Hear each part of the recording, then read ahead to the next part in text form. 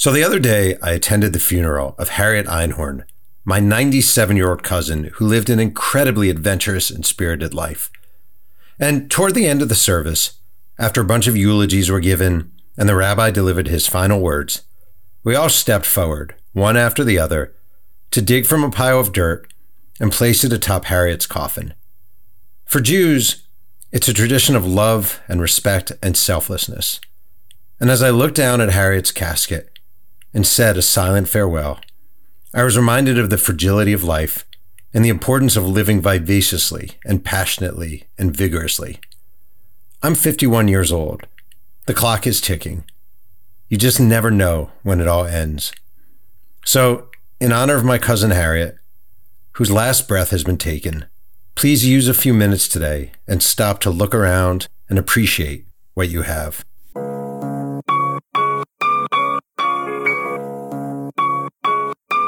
My name is Jeff Pearlman. I'm the New York Times bestselling author of 10 books and the host of Two Writers Sling and Yang, the podcast where one writer, me, talks writing with another writer every single week.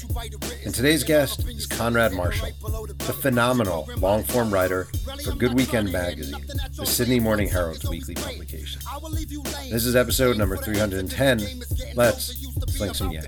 Dad, your podcast sucks. And nobody cares about your stupid TV show. All right, Konrad, we're making history here because last week I had my first ever guest from the state of Idaho, and now I'm having my first ever guest from Australia. So that's I take that back. No, you interviewed somebody. Was it Nick Bonihady? It was during the fires. Yes. So basically, you're a loser and you're making no history whatsoever. I'm sorry. All right, you have the weirdest writer resume, I would say, or at least journey of anyone I've had on this show. And we are mutual friends with Michael J. Lewis, not to be confused with Moneyball Michael Lewis, who I know from Delaware, and you worked with the Glens Falls Post-Star back in the early 2000s. And super weird resume, which is you move here, correct me if I'm wrong, you move here in the early 2000s. Is it because why'd you move here? I met a girl down under. She was studying abroad and she was from upstate New York, this little town there. We did a whole lot of back and forth thing, but long distance relationships are pretty prohibitively expensive in your 20s. So on one such trip over there, I married her and stayed, and I had been doing PR, but the thing I liked most about comms and PR was the writing. And so I just started stringing for local papers as much as I could. And eventually, out at a bar one night, I ran into Michael J. Lewis and a bunch of other reporters from the Post-Star. Not to be confused with Moneyball Michael J. Lewis. Exactly right. No, this is a lovely little guy who was a gun sports writer in town. And we played pool and got drunk, and we ended up back at one of their places. I think it was Lewis's house, actually. And all these young journos were reading their favorite passages from a Rick Bragg book, and just sort of going off on how great journalism can be.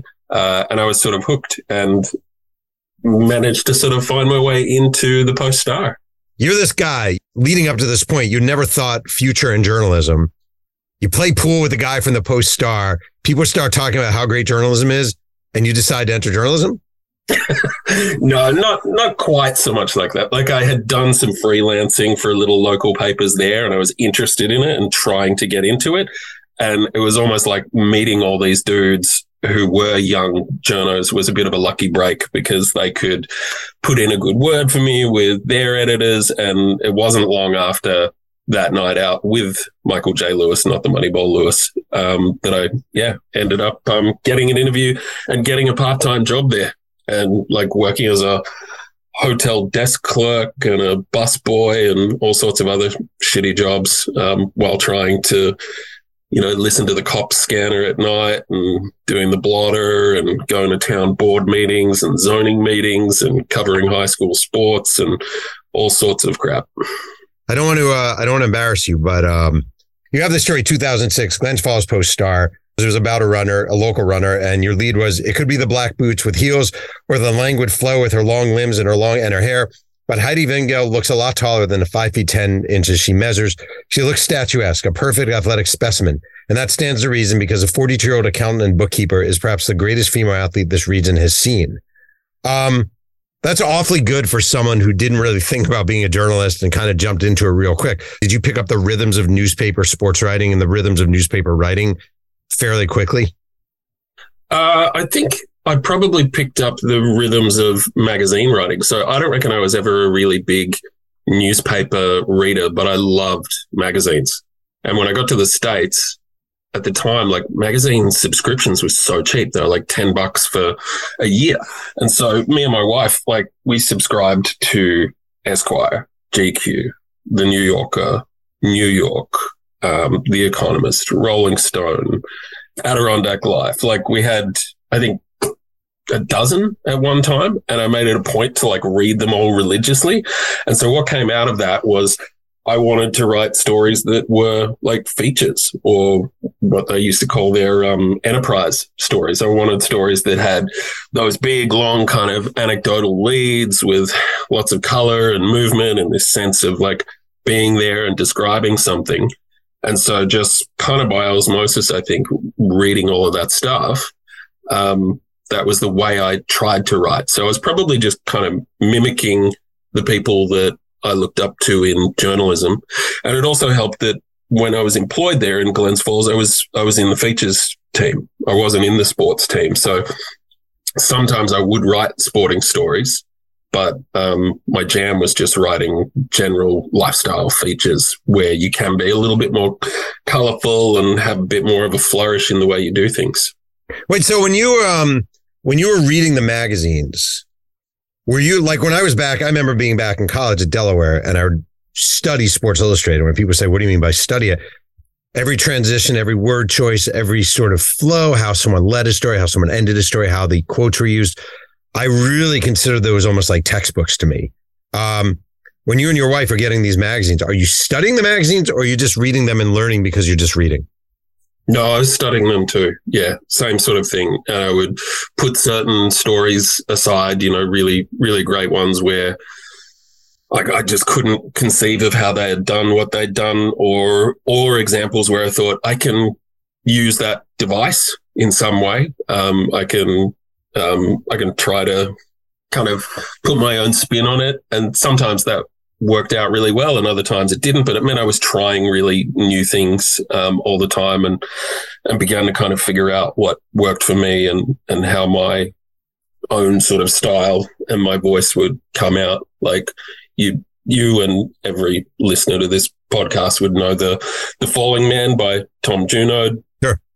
Just blew me away, blew everyone away. I think in my first assignment when I went to a bigger paper, the Florida Times Union in Jacksonville, I had told my new editor there how much I loved the Junod piece, and gee, it would be amazing to write something of that, not of that caliber. Nobody writes at that caliber, but of that ilk, the journey story, right? Where you're searching for something, maybe you don't find it, but you learn something in the search. And he was like, I've got this great thing. There was this guy downtown, a notorious homeless man who was caught on camera taking a shit in downtown Jacksonville. And the video of it went viral because some sports writer or somebody was in town at the restaurant just outside where he took the shit. I think like Tony Kornheiser, ring a bell. Sure. And so, yeah, my editor's first idea for a story for me down there was the pooping man, find the pooping man. And, I did. I spent like months looking around town, going to homeless shelters, talking to the lawyers, talking to the cops, digging up his arrest records and trying to tell a story about homelessness and how people fall through the cracks through the lens or prism of this search for one individual. And it was all on the basis of going, that's how somebody told a story in Esquire in this amazing way. Maybe I could do something sort of similar, not up to the level, but sort of similar. So do you think it is okay? I don't know if Tom Junod uses a certain word you like or a certain structure you like, or kind of has a lead that works for you. Are you of the imitation is the greatest form of flattery sort of camp? Do you find yourself lifting stuff from other writers and incorporating into your own work? Yeah, absolutely. I think if it's a methodology you're lifting, I think that's fine and that's fair game, because there are so many methods and formats that we rely on anyway, and we don't really know where they came from. Like, you read a long feature story in SI or any other magazine, you get to that bit where it flashes back and you tell the story, so-and-so was born here and his parents were there. Well, that's a device. It's not a particularly elaborate one, but it's something that people do. So I don't know. If everybody's doing that, then I have no issue with, lifting methodology. Yeah. So you jump from Jacksonville to Indianapolis, and it's interesting because you're at the Indianapolis Star, and I found a piece you wrote. This is from April 8th, 2009. And the headline was, IMA's new website brings art to video. Website, 2 words, by the way. And the lead was, art lovers have a new way to interact with the creative world thanks to a website launched Thursday by the Indianapolis Museum of Art that's devoted entirely to art-based video content. And I bring up this article because in my career, I've had to write a million articles just like this. And I wonder, like, as a guy who reads Tom Janot and probably like Gary Smith or Rick Ryder and all these guys, when you're sitting here working for American newspapers and you have to write 500 words on a new website, are you banging your head against a wall, or do you view it as sort of part of the journey? I hated it, but but I always really loved fine art, like visual arts, and I loved writing about artists. That's probably what I started doing when I was in Glens Falls at the Post-Star. It was, you're writing for the lifestyle section, so you write about painters and potters and all sorts of things. And in indie, that was something that I wanted to carve out for myself. I was like, all right, if I'm going to write the good stories, the juicy, interesting ones about artists in town, well, I probably have to try and cover that beat well. And part of that is writing the daily news, the 400 and 500 word stories with a inverted pyramid lead. And they're horribly boring, but you get out there and you make contacts with people. I don't know that it ever led to anything great in India. I'm not sure I wrote a great story about an artist there or not. But you learn.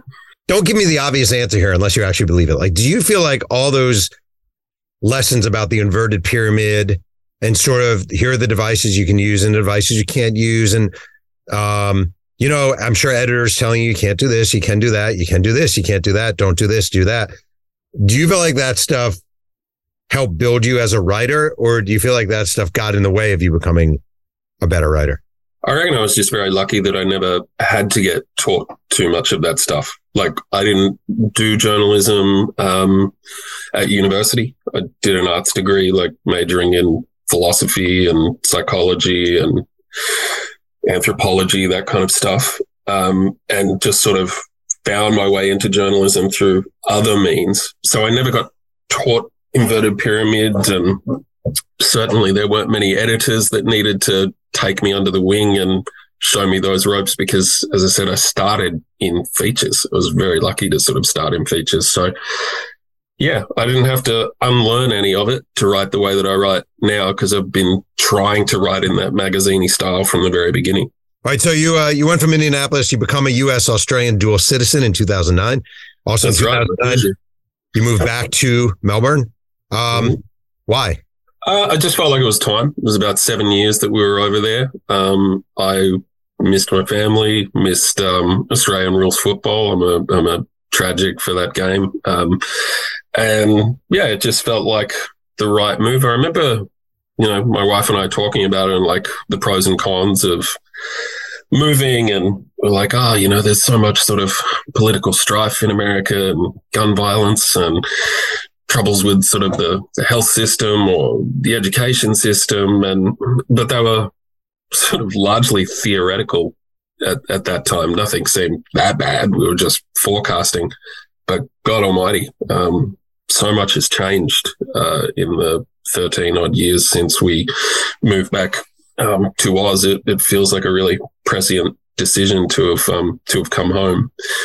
But it was tricky to find journalism work immediately. Like the experience at US newspapers didn't seem to count for too much. And there's a very different ecosystem of newspapers over here. You sort of have you have the big ones within cities. So you have a broadsheet and a tabloid in each major city, and they're the big ones that you want to work for.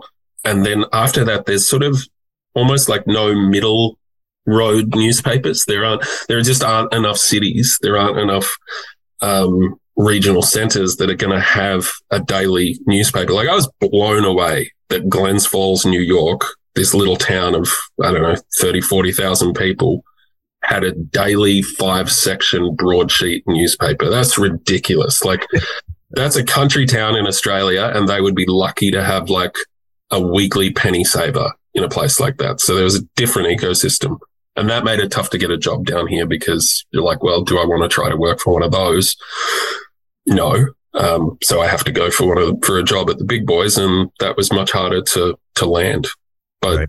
Got lucky, found my way in through a side door to a monthly magazine that circulated with The Age, which is sort of a big broadsheet newspaper in Melbourne, like kind of like a New York Times of Australia.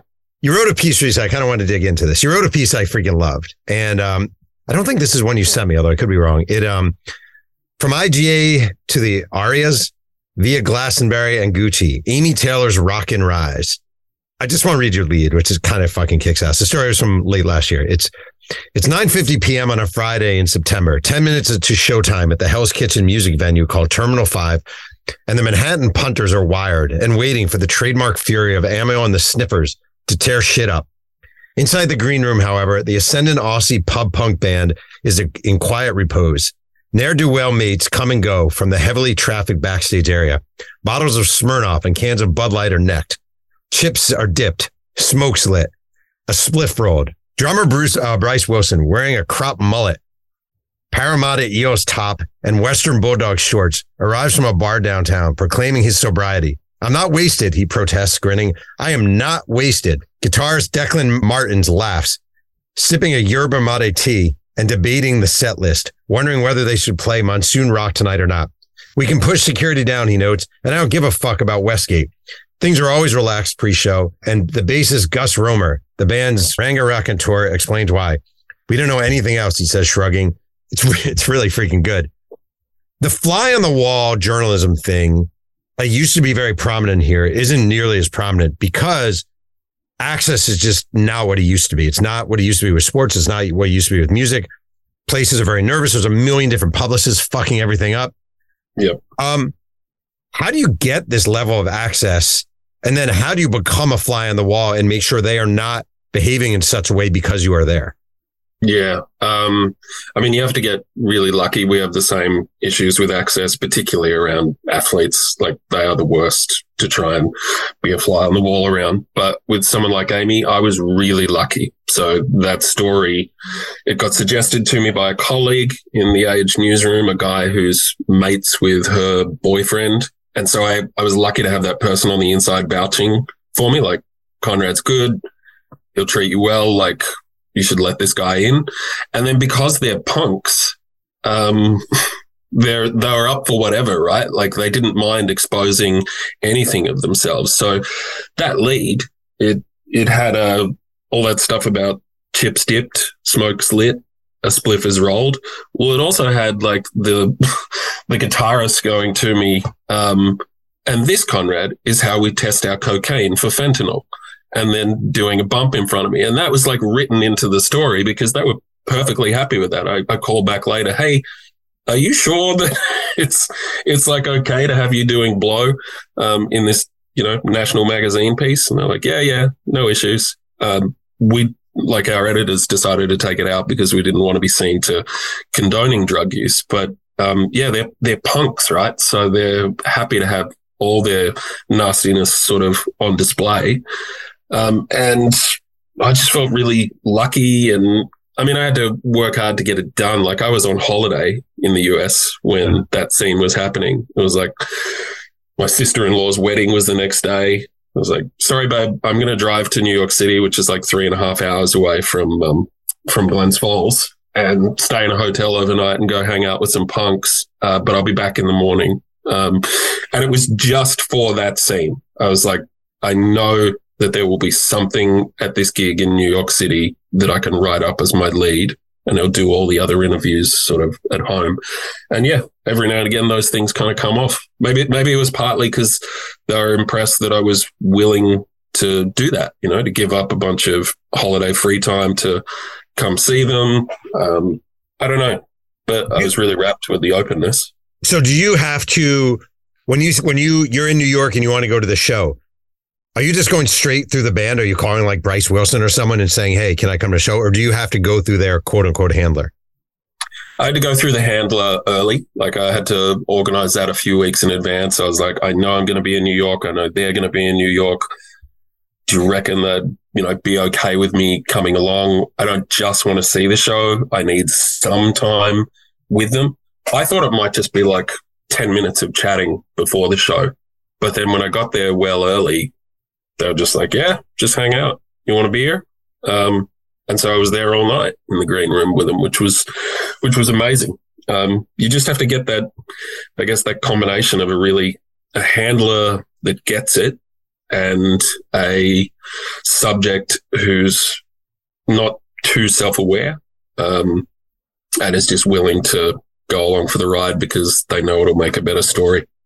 All right, so I have a couple of questions here. Number one, are you actually writing it? Do you have a notepad out and are you taking notes as this stuff is going on? Or do you worry about that, reminding them, that being a reminder to them, oh, wait, this is a journalist in our presence? With stuff like that, I know that I can piece a lot of it together later. So, and I also know that there'll be lull moments or moments where I'll need to go take a piss or something. And so I brought my notebook. I don't remember sketching anything down, but what I do is hold my little voice recorder up when I'm in the room next door and go, chips a dip, a spliff's rolled, smokes a lit. The ne'er-do-well mates are, you know, coming and going. Amy's hair is done up, you know. I think it was, Bryce Wilson said, you know, I am not drunk. I am not wasted, sorry. But yeah, so I take notes that way. I take little notes to myself verbally and then listen to them later.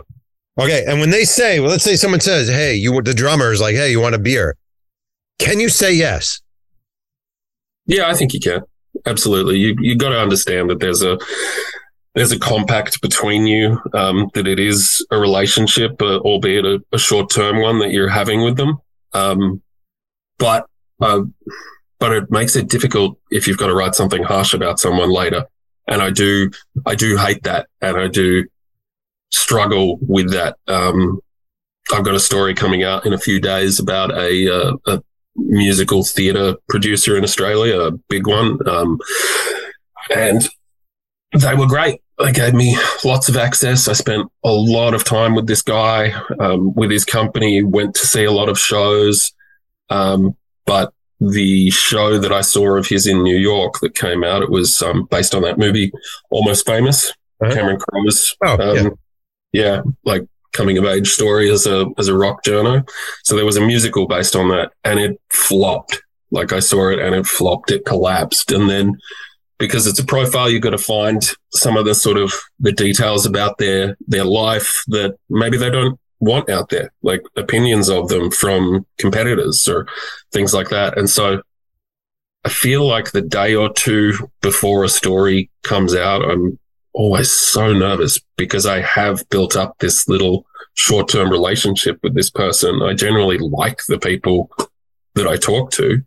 And yeah, I worry about burning them. I do worry about whether they'll be happy or not, whether they'll like it. And I know that they, you know, sometimes I just flat out know that they won't. And that kind of sucks, you know, but just on a human level. Oh man, it's a freaking recurring theme, I feel like, of my life and also this podcast, which is I feel like as I get older, I do question more and more what we do and whether it's okay. Like, because we work to make these people so comfortable and all we want them to do is open up to us. But that doesn't mean we're going to like go easy on them. And then they're like, what the fuck did you do? Yeah, I thought we were buds. No, it's, what was that line of Janet Malcolm? Every journalist who isn't sort of, it was like every journalist who isn't too dumb to know what's going on or whatever knows that what he or she does is like morally reprehensible, or like he's a confidence man, a trickster, a shyster. And I feel that way so often. Like I know that what I'm doing, that what I'm writing is entertaining, or I'm trying to make it entertaining for these readers. That's who you've got to serve ultimately. But it doesn't make me any less uneasy about what we do with the subjects themselves. Yeah. And I feel like if you reach an older age in this business, I'm not saying you're an older age, but certainly I'm at 50, so I'm getting there. Like, if you're not questioning it, something's wrong with you. Like, something is actually broken in you. If you can do this job for this number of decades and not sometimes look in the mirror and think, wow, I'm kind of a scumbag. Totally agree. It's funny that it doesn't get easier, that it actually gets harder. Oh my God. I mean, that's a topic all to itself. It doesn't even get remotely easier because number one, you become much more of a perfectionist. And number two, if you're any sort of human being with normal development, you become more self-aware, and then you become more self-loathing. And then you really start wondering why you didn't go to dental school. Yeah, I guess that's why I try to choose subjects that I really, really like, right? People that seem sort of infallible and that you can only write great things about. Like, you write a profile of a lovely dude like Patty Mills, you can still make it deeply interesting and everything, but he just happens to be this brilliant stand-up guy. Like, it's so much harder when they're conflicted individuals. Yeah. We have a few more questions about the story. Number one, you said you called to make sure they were okay with you mentioning the Coke. I have to say, and it's funny coming off of what we just discussed, I think me being kind of an asshole, I wouldn't have. I would kind of think to myself, you gave me this access and that's a really good scene and I'm going to use it. Now, again, that makes me kind of an asshole. Did you debate whether to call them and mention it? Did you debate whether, I know you said it got taken out eventually. Did you debate whether to use it at all? Look, I didn't. I definitely wanted it in. And it just felt like a courtesy to ask them. I wasn't freaked out by it. It was raised by a sub-editor. So they were like, what this guy is doing is illegal. He's an Australian traveling in the US. He's going to need to go back to the US again and again to tour, because that's what they do. You could very well be putting his chances of getting another visa to travel in the States in jeopardy. So do you need to ask him? I was like, oh, fuck, yeah, I do. So it didn't occur to me instantly. And then I also thought about the fact that, like what we were saying before, I wasn't sketching all this down. I wasn't sitting there with a notepad. I was telling myself these things later off to the side. So you've got to remind yourself as well that not so much with them, but with a lot of people, they haven't had that kind of exposure to journalism.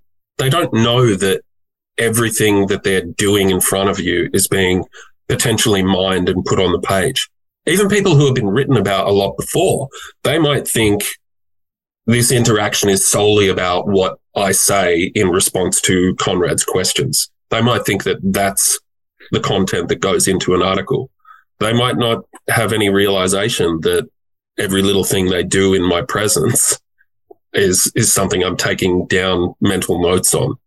Do you know what I mean? Like, I do, because it's really interesting, because on the one hand, that can work for you very, very well. You know, like on the one hand, the less savvy they are, I mean, again, it goes back to this being kind of a yucky profession. Like, the less savvy they are, sometimes the better served we are, wouldn't you say?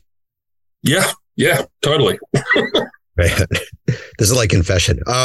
You wrote, she wears a single shoulder top of glittering gold, briefs of the same flashy fabric, and is headbanging with such recklessness that I worry for her spinal cord. This is a topic I enjoy. There's obviously a thing in journalism. Don't put yourself in the story. Don't put yourself in the story. You shouldn't put yourself in the story. And every now and then you put yourself in this story.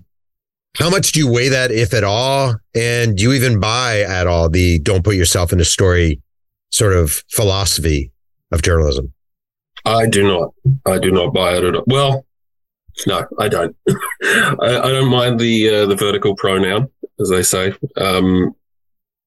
What I feel is that the pieces that I grew up reading and loved the most had that element in it. And when you insert yourself into the narrative, you're kind of like, you're inserting the reader into the narrative. You're letting them know what it's like to be there, to see this thing, to feel it. Like, if you're a writer that's going to interview the president and you're nervous about it, what's wrong with saying so? It would tell the reader something about what that experience is like, walking up to that door and, like, you know, knocking on the Oval Office.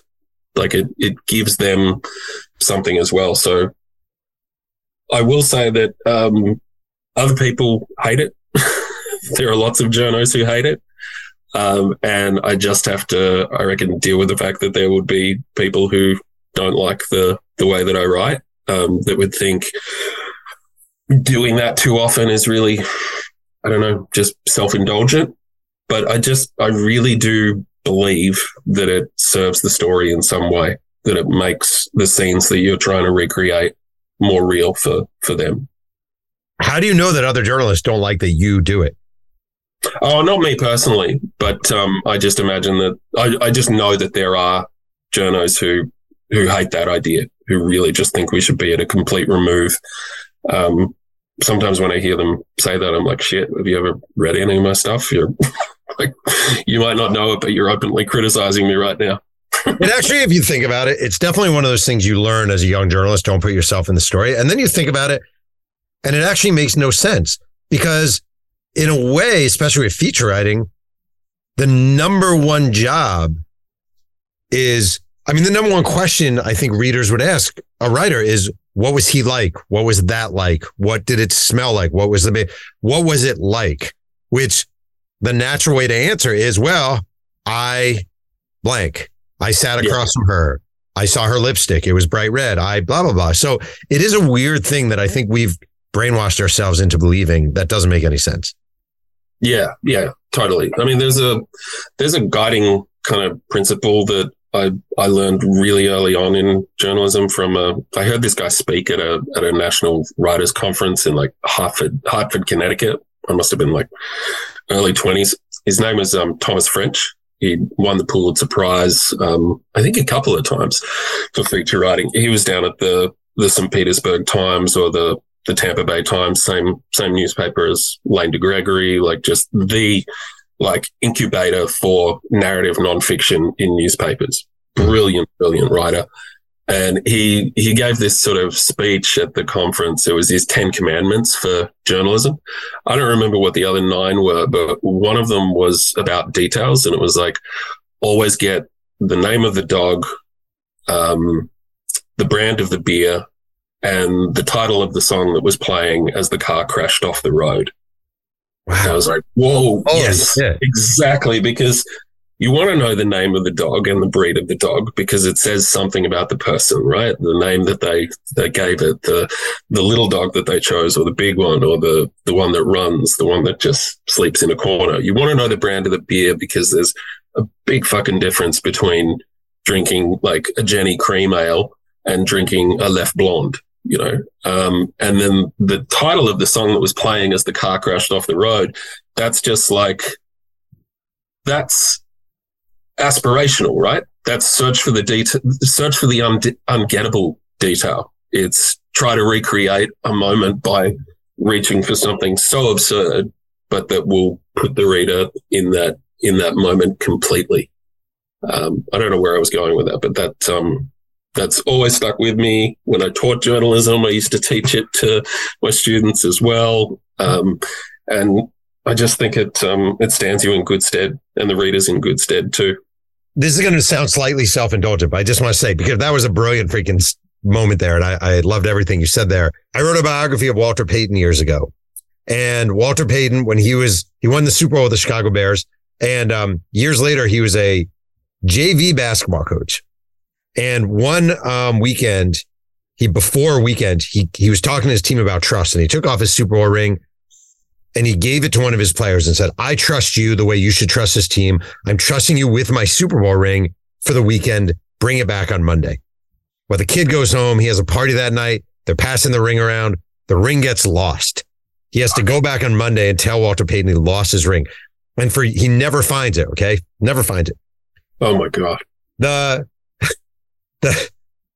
kid who had the ring had a couch in his basement. And a friend years later was going to like Purdue University and was moving there, and they gave him the couch to take. So this family gave the family friend a couch. And one day, years and years later, he has a dog at college, and his dog is digging at something under the couch, digging. And the guy reaches under, and it's Walter Payton's Super Bowl ring that slid under the couch at that party. Years later, the couch is now Purdue University. The dog's name was Bailey. And I've always said that is the best detail I've ever found in my life. And I remember Mike Lewis, actually, of all people, being like, how the fuck did you get the name of the dog? Yeah, right? It's a win. Searched high and low, asked it. That's awesome. By the way, that Janet Malcolm quote, every journalist who is not too stupid or too full of himself to notice what is going on knows that what he does is morally indefensible. He is a kind of confidence man, preying on people's vanity, ignorance, or loneliness, gaining their trust and betraying them without remorse. Ouch. And it's like, it's a very harsh way to look at it, but kind of true. Yeah, I can't. We are selling trust. Aren't we kind of selling trust? Like we're selling trust. Yeah. Now that we both realize we're total and complete awful losers. Okay. In this piece, you write about Amy Taylor's childhood, and you wrote, her mom worked at the post office before studying and practicing psychology. Dad was a tradie, a crane driver, and a bottle shop worker who built their house out of rocks he picked up in his ute. Until Amy was 9, they lived in a shed, all sharing a single upstairs bedroom, divided by curtains. Candles were kept handy for blackouts. Water seeped through the cracks when it stormed. It was really wholesome, living off the land. I loved it, Taylor says, et cetera, et cetera. And you do a bunch of paragraphs about childhood. And I'm actually always fascinated by this, especially when I write books. Do you worry about getting too bogged down in background when you're writing about a present person? I'm not saying you did here. I think you did it really well. But is there a concern with boring the fuck out of the reader because you feel it's important to give this person's background when really it's not as interesting as you would like? Yeah, absolutely at times. And you can break it up later. So the way that I tend to write is I pour everything out onto the page, quotes, color, research, and put it all in chronological order. And I can look at that like 10,000, 12,000 word document before I need to sharpen it. And I can see the shape of it. I can see, oh my God, 60% of what I've gathered, this fucking tremendous amount of material is backstory. How much of it can I use without kind of boring the reader? And I don't think I've ever really figured out what the ratio is. It's different for every story, obviously. But the trick I haven't learned, which I need to kind of refine, and I reckon Gay Talese was probably the master of it, is just finding moments within the story to inject the right moments of backstory. Do you know what I mean? So when they're talking about something current, some personality trait, it's like then you have this little nugget from childhood or from their teenage years, and then you move back into the narrative that you're actually telling. And it's a really good way of doing it, but it's artful. I haven't ever quite nailed it, and yeah, it was just something I've got to improve on. Don't you find like every now and then you read someone, like I'll read like a Wright Thompson piece, just as an example, and you think like, I don't know how they did that. Like, I don't know. Yeah. Like, I feel like it's not in my toolkit that I can do that. I don't know. Do you have moments like that where you're like, I don't quite get how they did that? Yeah. Mainly like I don't see how you found the connection or the moment to sort of slide into one idea and then back out to another. I look at a passage and go, it would never have occurred to me. Never. And it's infuriating, but all you can do is watch and learn, I guess. Wait, it's actually really interesting. There was a story I saw today. I'm not going to say the writer, but there was a story about the Los Angeles Clippers plane was struck by lightning a few weeks ago. That the paragraph before the transitionary paragraph, if you want to call it that, was shortly after the Clippers landed safely in Colorado, the team saw a mark that took some of the paint off the tail of the Delta Airlines plane. And then the next paragraph was, if the Clippers could survive this, Coach Tyronn Lue figured his team could certainly navigate any turbulence they experience on the court. after February's edition. And I'm like, no, you cannot transition off of almost dying in a plane crash to having to play the Nuggets next week. I'm not allowing that. I'm not, guy's a good writer. I'm not allowing that. That is not allowed. And I find transitions really, like the way some people are able to just, you don't even realize there was a transition is kind of masterful. Do you feel like you are in full control of your transitionary efforts? I think so, because I think there are like a few different ways of doing them. There are natural kind of progressions. Then there are in terms of the chronology, and then there are kind of thematic ones. You mention something or that somebody is quoted and it's about a certain subject. So you go, all right, we're going to go in that direction. Sometimes it's just a playful word. Like I can see a word that was mentioned in one quote and I can play off that and go into another. And if you have enough of them in the kit bag, you can always make it work. And then the fail safe, the really, the thing we're fortunate to have when we're doing long form magazine stories is like, just fucking stop right there and then start again. Have that little page break. Right. That's fantastic. Like I've got nowhere to go. Oh, well, I'll just stop and then I'll write another anecdotal lead into a new section. It's an amazing luxury. I 100% agree. It's my favorite part of books is you can just do that. If you read my old college articles, though, it'll be like, and that's when I found out about the cancer spreading throughout my body. Another cancer is the point guard position. Yeah, I do exactly that. Hopefully in better fashion. Before we continue with Two Writers Slinging Yang, a quick word from our sponsor. Hey, this is Jeff Perlman, and I'm here with my son Emmett, who's taking the AP test tomorrow. Man, advanced placements are no joke. Advanced placements? Dad, I take gym, basket weaving, Celtic dance, theories with Kanye West, and the history of cured meat. Do you really think I'm taking advanced placement tests? So, what's the AP? It's a test sponsored by Royal Retros, the kings of throwback sports merchandise. They want to make sure all their spokespeople at royalretros.com are up to speed. I don't get it. AP, Azusa Pacific, where Christian Okoye carried the rock. AP, Anthony Prado, Twins outfielder, batting 152. AP, Arnold Palmer, golf legend. AP. I'm so confused. Why am I paying your tuition? Don't worry, Dad. It all goes to my Coke dealer. All right, so you wrote another piece. Life Changes Tomorrow. What happened when pro basketball's Isaac Humphries came out? And this is a Melbourne United basketball player named Isaac Humphries, who probably none of my listeners have ever heard of before, which is all good. And this came out in February. And it's a really gripping piece, again, about this basketball player, Isaac Humphries, who right now is the only out professional basketball player, as you noted, on the planet. Yeah. And I'm interested in sort of this, like, getting someone to trust you to write his story, getting someone to be okay opening up to you, not really knowing you super well, but saying, all right, this is a guy I can talk to about this and it should work out okay. How did you get Isaac Humphries to feel okay and comfortable with you? Again, I was pretty lucky to get that access. I mean, it goes without saying, and you would have experienced this at SI too, right? That the publication that you write for gives you a certain cachet. Like they're not so much agreeing to be profiled by Konrad Marshall, they're agreeing to be profiled by Good Weekend magazine, that kind of thing. So that helped.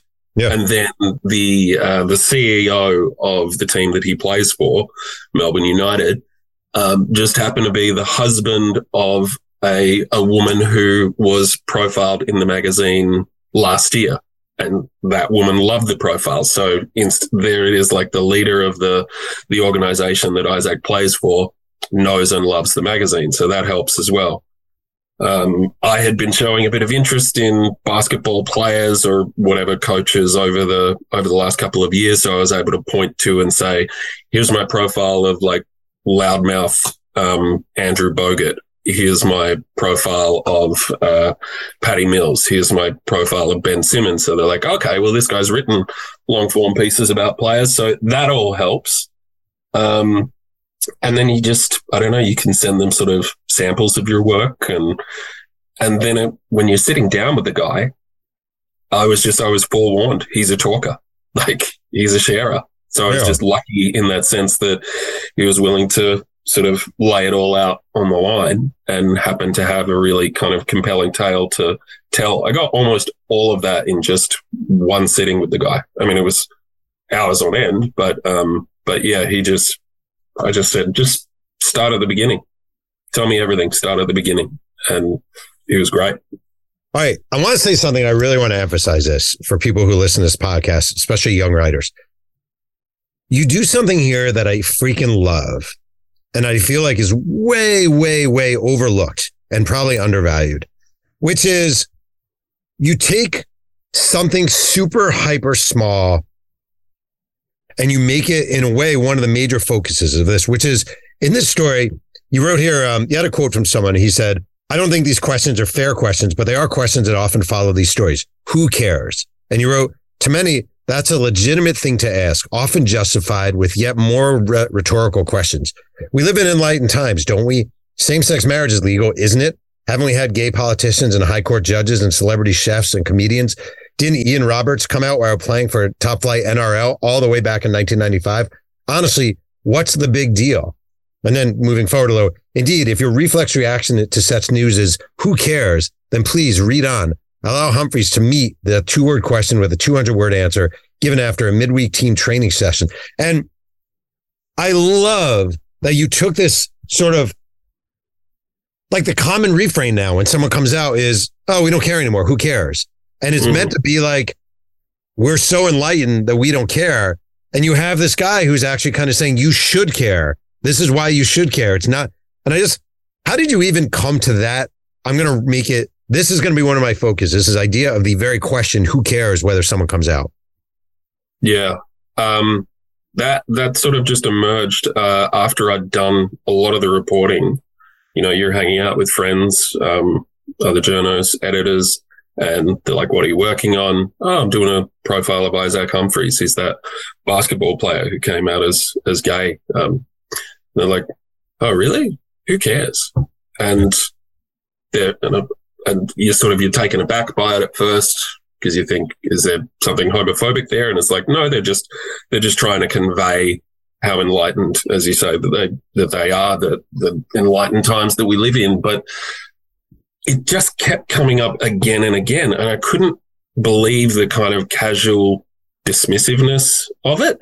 And I was kind of concerned because I was like, I've always wanted to tell one of these stories of an athlete coming out ever since I'd read Gary Smith did a profile of a rugby player, Gareth Thomas, I think it was. And it was Gary Smith, so it was amazing.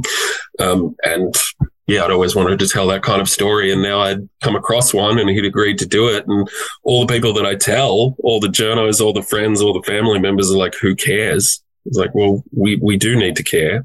We should care. Homophobia is rife and is not something that is in the past. And yeah, I'm going to start my piece there. Absolutely. And I then did a lot of extra reporting going back to gay people or people in the gay community and saying, hey, have you heard that phrase, like, who cares, when one of these stories happens? And they're like, oh my God, the who cares brigade. They come out every time. And I realized then that it was a thing, like that it needed to become the focus of the story. And because it's a question, it became a really easy way to formulate a story, right? The story is the answer to the question. Also, I really you interviewed a behavioral scientist named Eric Dennison, and he wrote, when the sporting world collectively cheered Humphreys, Dennison sat quietly horrified by the absence of any broader introspection, this illusion of inclusion. A man just told us that he wanted to die because his sexuality wasn't compatible with the game he loves. It should shock us into action. And then you had a quote from him. Instead, it's like there's no problem to be solved, as if we just need to celebrate his bravery. But Isaac's story is a symptom of a problem that had been ignored and ignored and ignored. It's fucking great, man. It's a great, great profile. You listen to this podcast. At least you have told me you listen to this podcast. You know I'm required to ask every guest what's the best confrontation they've had in their career as a journalist. Konrad, do you have a good confrontation story? No, I don't. And I'm listening to this podcast for so long, and I hear you asking that question, and I Like, what am I going to tell him? Like, what's my answer to this question? I really, particularly with sports, I've always been writing about, I don't know, superstars that are, as I said, like Patty Mills, people who are lovely. So I don't know, the biggest confrontation, it wasn't even really with the athlete himself, was probably I did profile Ben Simmons last year, and it probably went in a way that his family wasn't as thrilled with as they thought they were going to be. Maybe they thought it was going to look a little different, and they were really upset afterwards and told me that they couldn't believe what I had done. That Ben was really upset. The family was too. That I'd included this and included that, and I get that.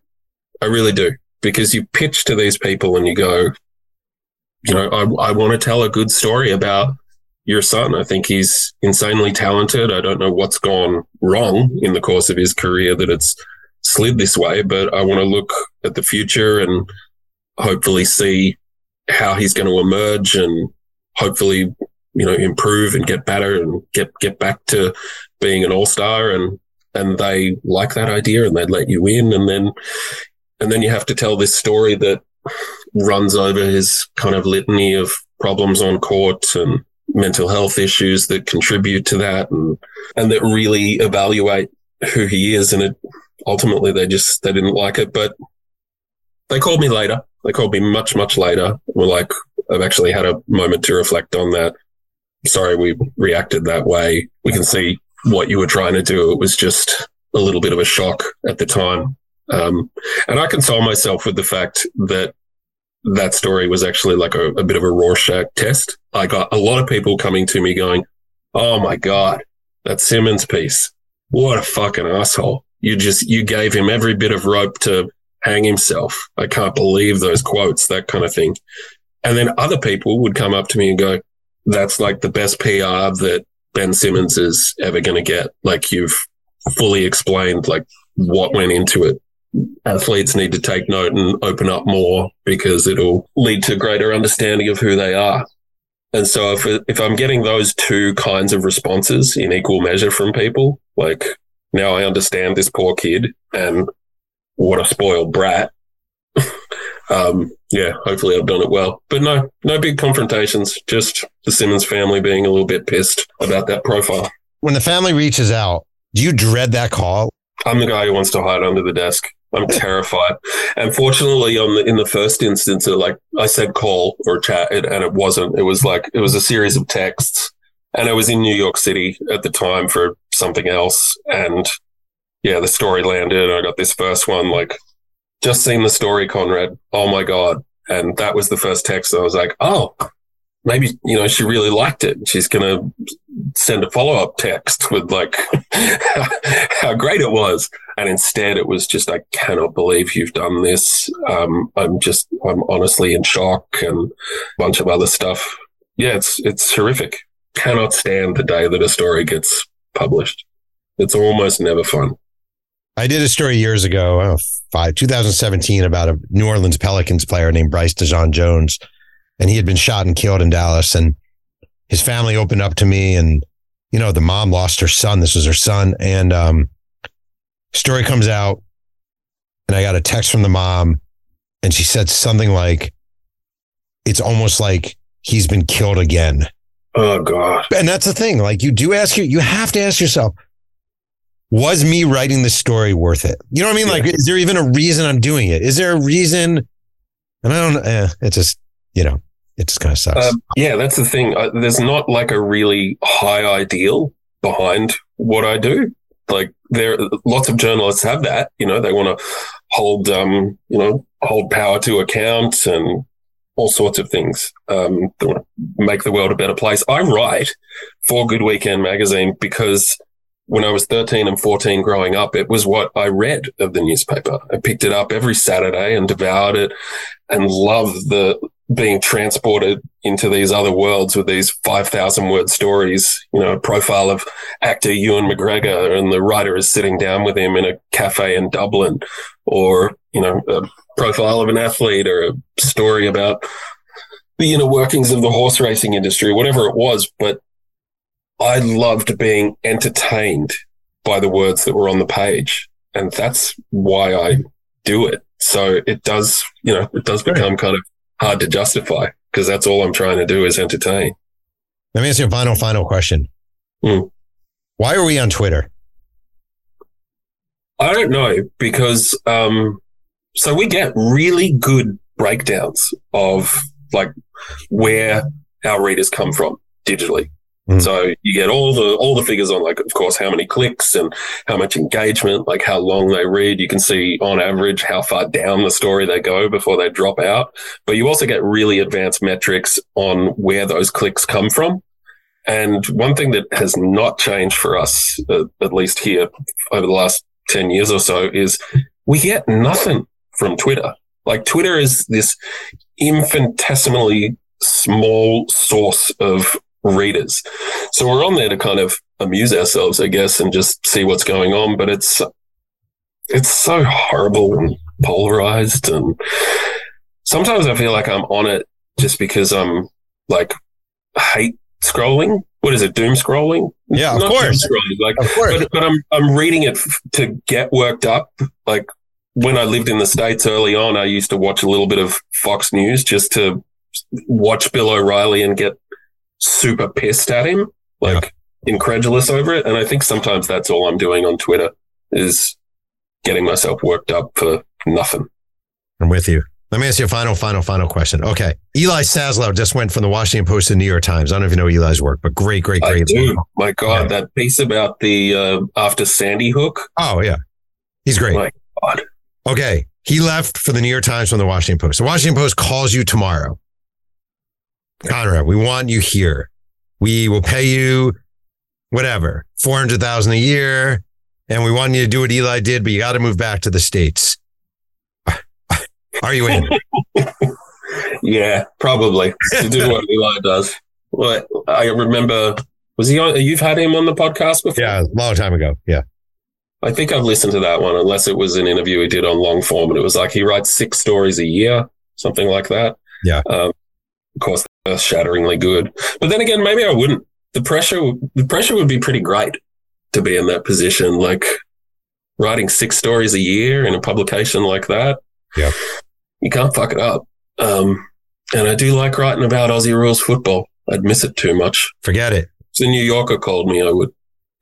I'll talk to my people there, see if I can hook you up. I just want to say, Michael J. Lewis comes through. Great guest, great writer. I think we share our frustrations and the hells of this business, yet we keep coming back because we love it. So that's I appreciate you doing this. And I appreciate you actually being a listener of this podcast, which gives me one Australian listener, and that's it. So whenever I look at the metrics and I see one Australia, I know you listen. But thank you. Yeah. You're welcome. I want to thank today's guest, Konrad Marshall, for joining me on Two Writers Slinging Yang. You can follow Konrad on Twitter @KonradMarshall and read his work in Good Weekend magazine. If you have a chance and enjoy Two Writers Slinging Yang, please go to the vehicle of your choice and leave a nice review. It matters. Music is by the one-of-a-kind MC Whiteout. Thanks again for joining me, and remember, keep writing.